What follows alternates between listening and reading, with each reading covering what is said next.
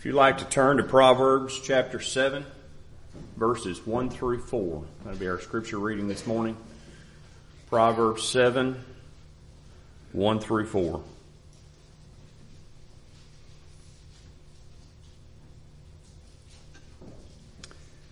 My son, keep my words, and lay up my commandments with thee. Keep my commandments, and live, and my law as the apple of thine eye. Bind them upon thy fingers, write them upon the tablet of thine heart. Say unto wisdom, thou art my sister, and call understanding thy kinsman or kinswoman.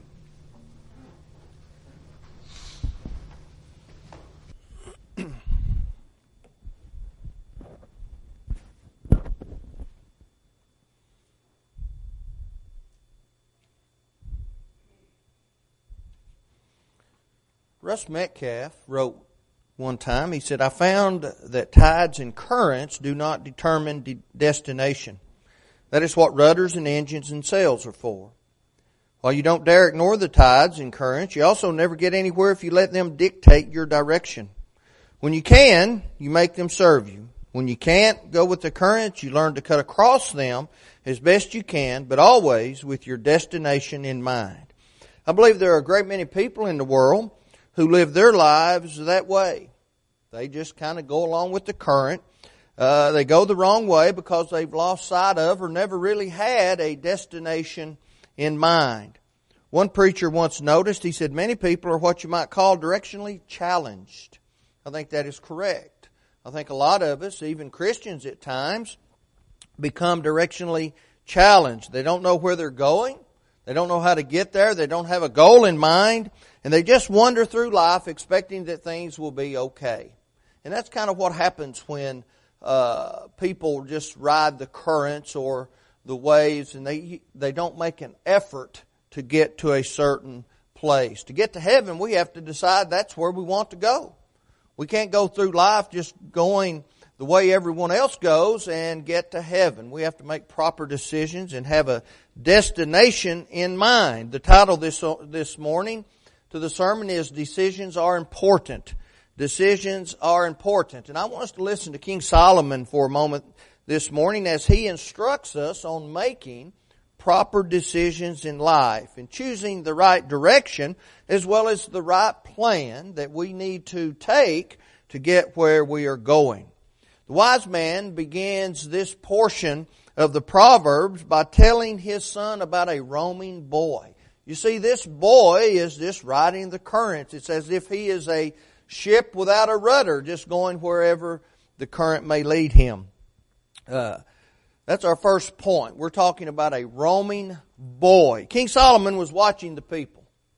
He was sitting, he was looking through his window, he was watching his subjects, and he was watching them go about their daily lives. I've never been much of a people watcher, but I've known a lot of people who enjoy going to malls and different places just watching people. Just watching people. Now there are some very interesting people in the world. There's no doubt about that.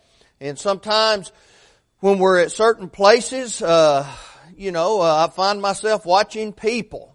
But just to go out and watch people, I've never really been interested in that. But we see King Solomon, of course, he had some higher motives here. He's looking out his window and he's looking over the subjects and he's watching them.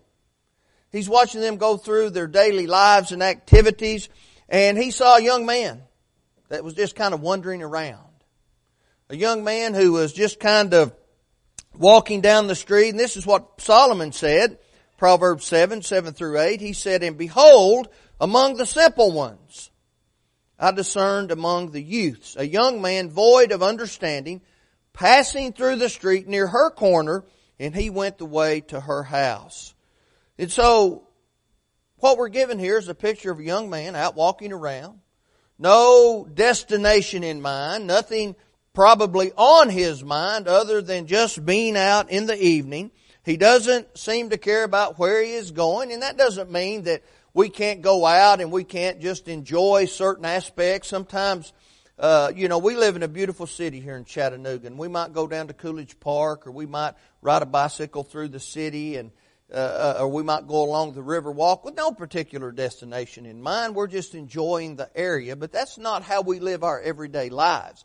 See, even when we do that, the whole point is we have a destination to enjoy our city, to have some free time, to kind of get away. But this young man, he's just kind of wandering around. He doesn't seem to care where he goes. He has no specific direction. He's simply roaming around. And on top of that, it's getting late in the evening and it's getting dark. It's getting dark. He seems to be, in my opinion, killing some time. Just kind of enjoying the city because he has nothing better to do. And see, that's okay if from time to time you have nothing better to do. We call that relaxation. We call that enjoying a little time off. But what Solomon is dealing here with is a boy whose lifestyle is like this. This is his everyday. This is his everyday. He's just like a rudderless ship. He doesn't know where he's going, really doesn't care. Doesn't mind how he gets there. But Paul encouraged us in this way. Notice Colossians 4, beginning with verse 2. Paul said, continue in prayer and watch in the same with thanksgiving. With all praying also for us, that God would open unto us a door of utterance to speak the mystery of Christ, for which I am also in bonds, that I may make it manifest as I ought to speak, walk in wisdom toward them that are without, redeeming the time. You see, this young man, he was one of God's children. He was a Jew. He was a Jew. And he wasn't walking with wisdom. He wasn't walking with wisdom. Of course, that wasn't anything new to the Jewish people. As we read through their history, it seems as if almost 100% of the time they didn't walk with very much wisdom. But they were instructed to walk with wisdom. And so Paul instructs us as Christians to walk with wisdom. Be an example to those on the outside. We're talking about those who are not Christians. And we see that God has instructed us and given us instruction on how to live lives as Christians in a world that is ungodly. Christians have to behave themselves with wisdom, particularly in this context of which Paul speaks toward those who are not Christians. Now, our behavior toward those who are not Christians ought to be and is to be manifest wisdom by conduct. We demonstrate our wisdom through conduct. Now, the illustration we're using this morning is this young boy walking through the cities as King Solomon looks at him. Is he conducting himself in wisdom? Well, of course he's not. He's the furthest thing from wisdom, because when we conduct ourselves in wisdom, what Paul is talking about is we conduct ourselves in an upright and an honest manner. That's what he's talking about. We are to deal with other people according to the strictest principles of integrity in the ways God has instructed us. What happens when we behave ourselves towards other people in wisdom, understanding what that means now? Well, that means that they cannot blame us for anything. We can be blameless. You know, that's one of the qualifications of an elder. That doesn't mean perfectly sinless. That means you can't be blamed for living in such a way that is contrary to what God wants, so that we cannot be blamed, and God cannot be blamed. God cannot be blamed. If one claims to be a follower of God, yet he lives like the world, what kind of a light does that shine upon God? I've heard countless times, and I'm sure you have too, you've talked with people and they worked with someone who claimed to be a Christian, and those were some of the sorriest people in the world, and they said, well, if that's how a Christian behaves, why do I want to be part of that? See, that's not acting in manifest wisdom or living in manifest wisdom toward those who are not Christians. And that's what Paul's getting to. David Lipscomb wrote this. He said, they watch our walk more than our talk, and judge and measure our talk by our walk.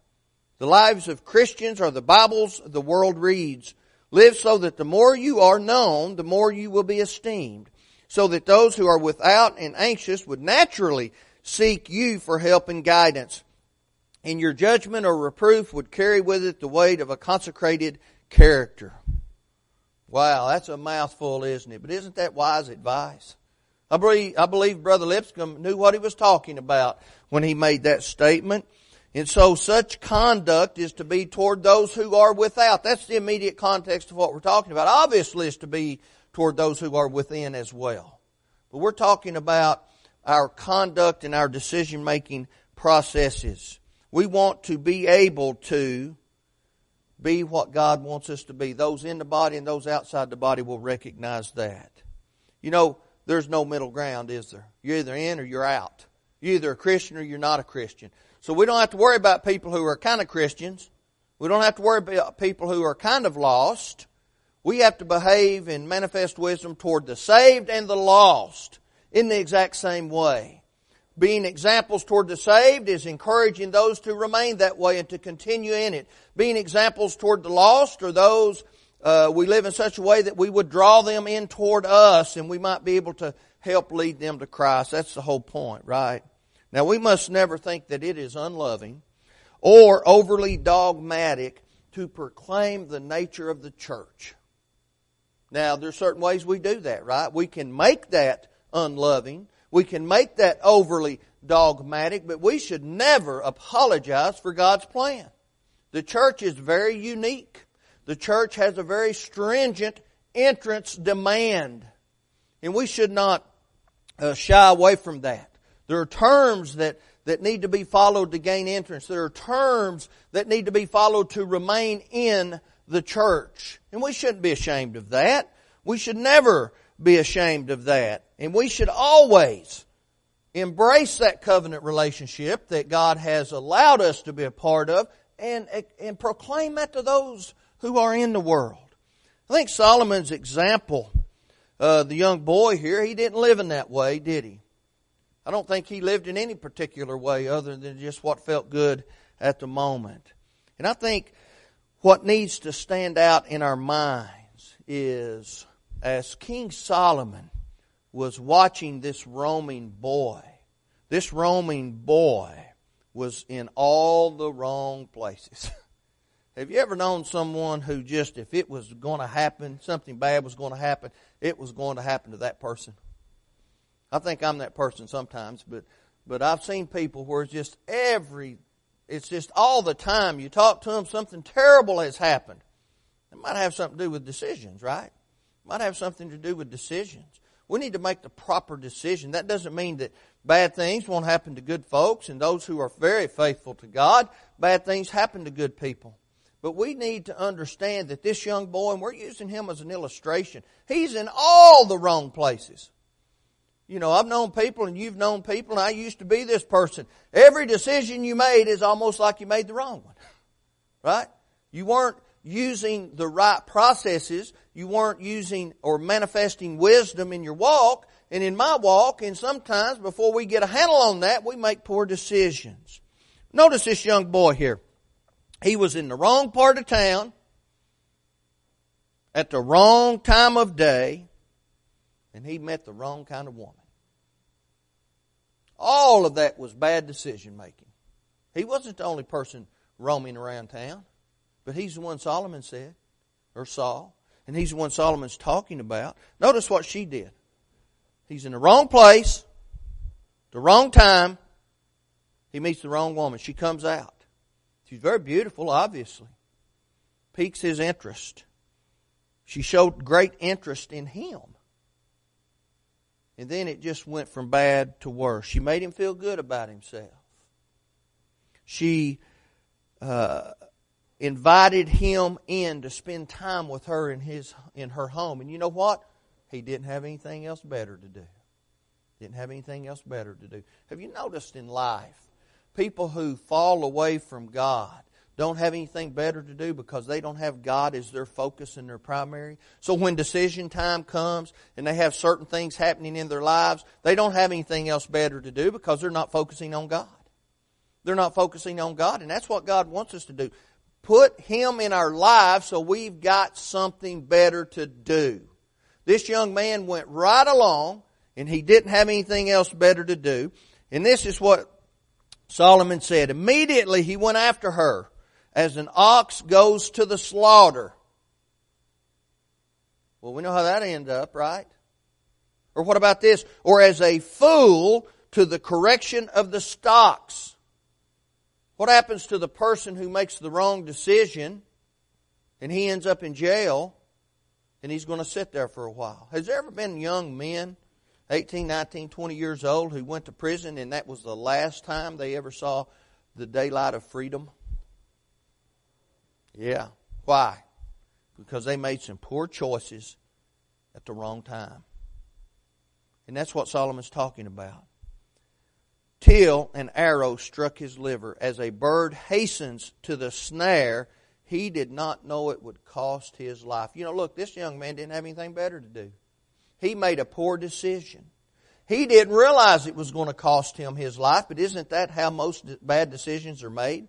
We make a poor decision. We're not looking past the 10 minutes it took to make that decision. We need to look on down the road. We need to look at the impact of that, right?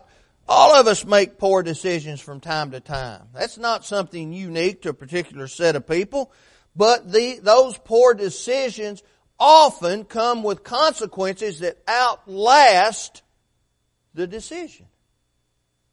So we need to consider that, right? Notice her tactics. Proverbs 7 begin with 13. So she called him and kissed him. With an impudent face she said to him, I have peace offerings with me.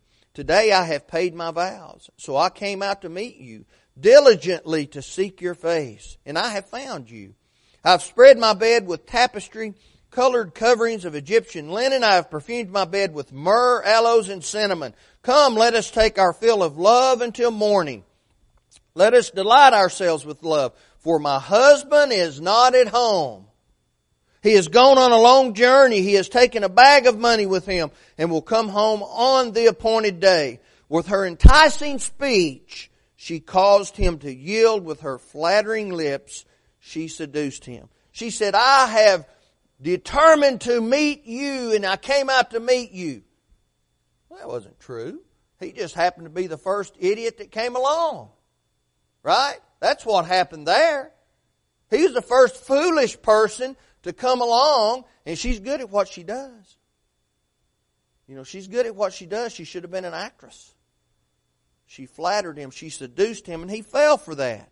You see, this young man, he didn't have any direction in life. He ignored the direction given to him by God, and he allowed these flattering words of the woman to trap him, and he made a decision that would cost him dearly. Hey, decisions are important. Let us look at this in a proper way. I think it can be applicable to almost every aspect of life. We hear flattering words and we believe them. Who doesn't like to be praised? Who doesn't like to hear, boy, that's a great job. Boy, you look nice today.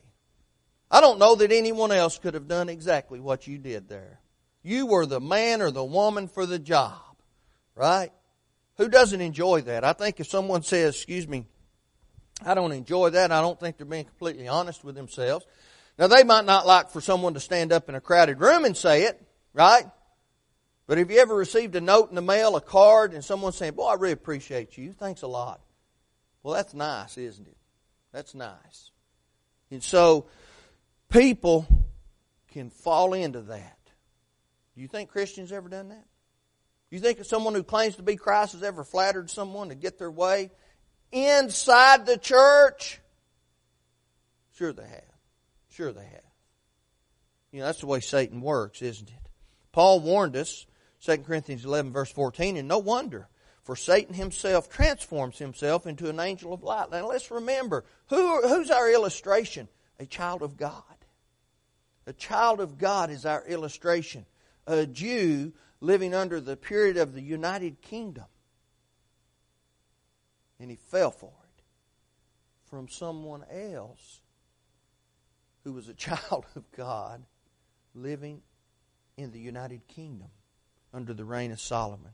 We can be flattered into believing our decisions are good ones, right? That's how it happens sometimes.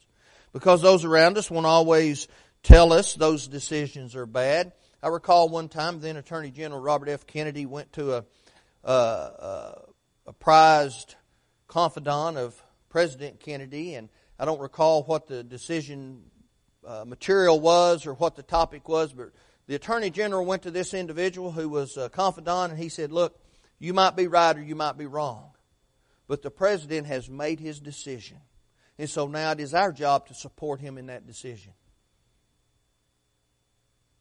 Does that make sense? Does that make sense? I think a lot of the time we can determine whether something's right or wrong if we think about it long enough. And just because someone has made their decision, does that mean we need to support them in it? I don't think so. How many churches, congregations of the Lord's church made that first bad decision? And we read about it all the time, right? Congregations who were once faithful, now using the instrument. Well, the leadership made their decision. Now it's our job as members to support them in that decision. Not so. Not so. I read not too awfully long ago, of course I say that might have been 10 years ago, congregation down in Texas, they decided that they wanted to be able to offer the Lord's Supper on a Saturday night because people were traveling on Sunday. After all, it's just a few hours.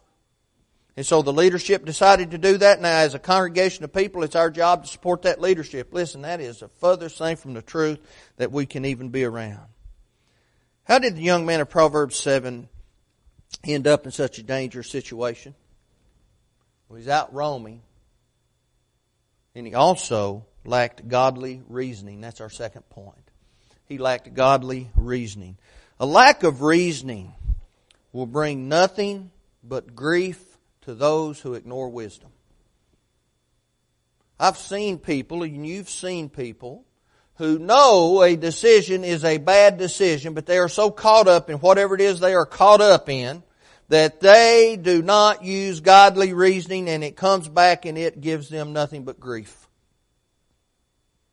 You ever known a drug addict who just could not stop doing what he or she was doing? Lost their children, lost their jobs, lost their homes, stole from everybody they knew and loved, and they knew at the time they shouldn't be doing it, and did it bring grief to them? Well, 99% of the time, yes, it brought grief to them. The other 1% just didn't care. Right? So we need to use godly reasoning. I recall several years ago a bunch of Indiana Pacers players, in the NBA team. They were at a bar one night and they got into some trouble. They were, in fact, in downtown Indianapolis at 2:15 in the morning. They were at an establishment named 8 Seconds Saloon. Now that sounds like something or a place we all want to be, right? Sounds like a place that no one with any good sense would be. Anyone using godly reasoning. Well, a fight broke out. A whole lot of the witnesses said that all of the Pacers players are right in the middle of it, fighting, causing a problem. Well, the Pacers players said, we didn't have anything to do with it. Well, there was one commentator. He noted, he said, nothing good can ever come from being at a bar. Nothing good can ever come with being at a bar at that time. Nothing good can come from being at a bar at that time with those kinds of people. Now that is godly reasoning. Whether that man was a Christian or not, he understood that, didn't he? So we have to use our reasoning. If they had only listened to the words of Solomon, that wouldn't have happened. Moses demonstrated great reasoning skills when he chose to rather suffer affliction with the people of God than to enjoy the pleasures of sin for a season. Hebrews 11:25. You know, we have to make godly choices in this life, and they must be based on the Word of God. Listen, decisions are important. We have examples of congregations of the Lord's people not doing that. Jesus told them, when we look in the Revelation 3, 1 through 6, there's a congregation called Sardis. Jesus explained some things to them. He said, I know thy works, that thou hast a name, that thou livest, but you're dead. Had a pretty good reputation. But they were just sitting there. They had died spiritually. He wanted them to overcome. He wanted them to get back in the game, get their heads right, or He was going to come take their candlestick. If we ignore God's wisdom, that's Revelation 3, 1 through 6, He will take away the candlestick of life each of us have, individually, and if the congregation can't do the proper things, their candlestick will be taken away also. I think the whole point of Solomon warning his son against foolish actions is, of course, it's going to bring grief. It's going to be grief. Use reasoning. But he wanted them to be able to grasp the commandments of God. Isn't that important? How we rear our children? You know, Solomon did a whole lot of things that he shouldn't have done. He wasn't a good example to his sons regarding marriage, right? He wasn't a good example to his sons regarding how you get the good out of life, right? Wine, women, and song, and anything else you can think of. But, you know, thankfully, when we read Ecclesiastes, I feel like that's his repentance. He says it's all empty. It doesn't mean a thing. But he wasn't a good example at that time. But we see him in this particular instance. He says, son, look, this young man out there is not grasping God's commandments, and you need to grasp those commandments. God doesn't want us to roam around in the dark with no clear direction in this life, not using godly reasoning and becoming distracted by every little thing that comes along. He wanted his son, Solomon did, and for us to see the value in knowing where we are going. Whether good or bad, I think we overlook that sometimes, don't we? We need to know that the path we're on is not good. Whether we're on it or not. We need to be able to know how to get off of that path and how to determine what path is the right path. Has that ever happened in life? Sure it has. Very faithful people at one time had gotten off the track, but they were able to recognize it's not good. This isn't taking me where I want to go, and now that track over there is the one I want to be on. That's what Solomon is talking about. Peter encouraged his readers to understand that. Notice 2 Peter 1, verse 19. We have also a more sure word of prophecy, whereunto ye do well that ye take heed, as unto a light that shineth in a dark place, until the day dawn and the day star arise in your heart. See, it's what the Word of God does. It's a light. It shows you who you are, where you are, and what you need to be. That's what it is. God's Word will shine into the dark places, and it can bring light to any situation we face. Paul described that, Ephesians 5:11 through 16. In essence, he said, don't participate with the unfruitful works of darkness, but rather rebuke them. Shine a light on them. Not only so you can know what's going on, but those around you can see it as well. That's part of living in this world with manifest wisdom toward those who are not Christians. Shining a light into areas where they need to avoid that place. That's what Christians do. God's Word will make manifest all of those things, whether good or bad. And we need to prepare ourselves accordingly, right? We understand how to do that. We know what the plan of salvation is. We understand what God has put forth, but we need to be able to tell other people about it. We need to talk about the importance of faith, John 8:24. We need to talk about the importance of repentance, Acts 2:38. We need to talk about the importance of confessing that Christ is the Son of God and living that way. Living that way. That's what really Matthew 10, 32 and 33 is all about. I think there's an application for making the confession prior to being baptized, but we find that in Acts 8:37. What Jesus was talking about was living that confession in our lives. And then, of course, being immersed in water for the forgiveness of sin, Acts 22:16. We need to be able to tell people about that. We need to be able to live that in our lives. We're going to live those same steps every day, except for that immersion in water, that final step into salvation. Because when we make mistakes as a Christian, we repent of those things. Maybe that's the hardest part of the whole thing. Repentance, changing our lifestyles, making that confession to God and asking Him to forgive us, John chapter 1. You know, how can we make sure we're not roaming this life without direction, without reason, and making poor decisions? By being rational. That's our third and final point. We need to be rational in this life, right? I think sometimes we get caught up in emotion about a lot of things and we don't make rational decisions. I think some things hurt our feelings or some things irritate us a little bit and we don't make rational decisions. And when we're talking about salvation, that's something that's a very emotional part of our lives, isn't it? Being a Christian. If it's not emotional to us, I think something's a little missing. We're not talking about emotionalism. We're talking about the emotion of understanding what Jesus has done for us, the love that God has demonstrated through His grace in giving us, those people who have no right to salvation, an opportunity to cling to it. And that's kind of emotional, and sometimes we allow that to cause us to make some poor decisions in this life that we wouldn't make in any other aspect of life. Right? But we need to be rational. Now, the rational thing is to have a plan, right? That's what this young boy, our illustration, he didn't have a plan. He's just bouncing around up and down the street corner.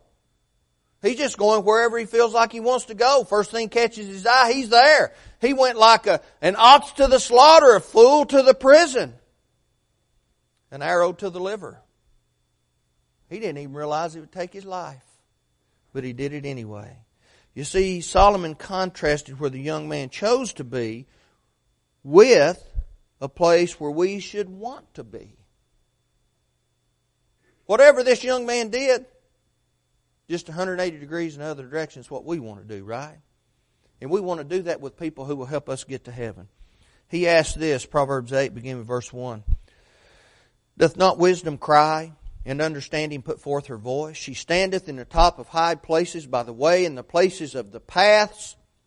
She crieth at the gates, at the entry of the city, at the coming in at the doors. Unto you, O men, I call, and my voice is to the sons of man. O ye simple, understand wisdom, and ye fools, be ye of an understanding heart. Hear, for I will speak of excellent things, and the opening of my lips shall be right things. See, the foolish person roams places he shouldn't be. About 90% of all the trouble I've ever had in my life is because I made a decision to be somewhere I shouldn't have been. And that's just the facts of the matter. Fortunately, thank God, I had the time and the fortitude to overcome that with help from those people who want me to get to heaven. That's where we all ought to be, right? With those who want us to get to heaven. When that doesn't happen, it's because we don't have a plan. We don't have a plan. What's our plan? Where are we going to be in 10 years if we're alive on Sunday morning at whatever time? Well, here's the plan, right? We're going to be in church services. Unless I'm dead or dying or feel like I am and can't get out of bed. Right? That's the plan. That's the plan. Wherever I'm at, I'm going to be with the Lord's people when it comes time to be with the Lord's people. Every single time. That's the plan. What am I going to do when I'm faced with a temptation that lends itself to making me make a poor decision? I'm going to determine right now that I have a plan that says I'm not going to do that because I'm going to hide God's Word in my heart. Psalm 119:11. I'm going to use it to guide my path. I'm going to use it to see where I am, to keep me from going where I don't want to go. See, that's the plan. In a nutshell, that's all the plan we need, isn't it? That's all the plan we need, is to be obedient to God. The wise man had a very specific destination in mind.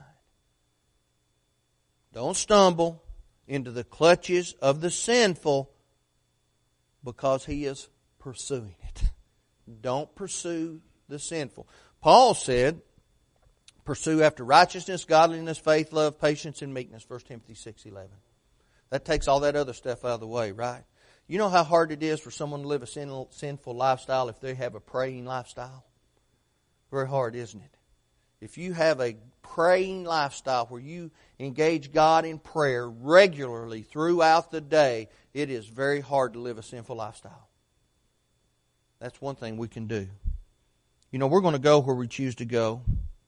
Direction definitely determines destination, and decisions are important. If that's true when I drive my car, that's true in every aspect of my life. I have to decide where to go if I'm going to get there. We need to submit to God, have a righteous plan, because it pleases Him. Because it pleases Him. Why? Because He first loved us, therefore we love Him.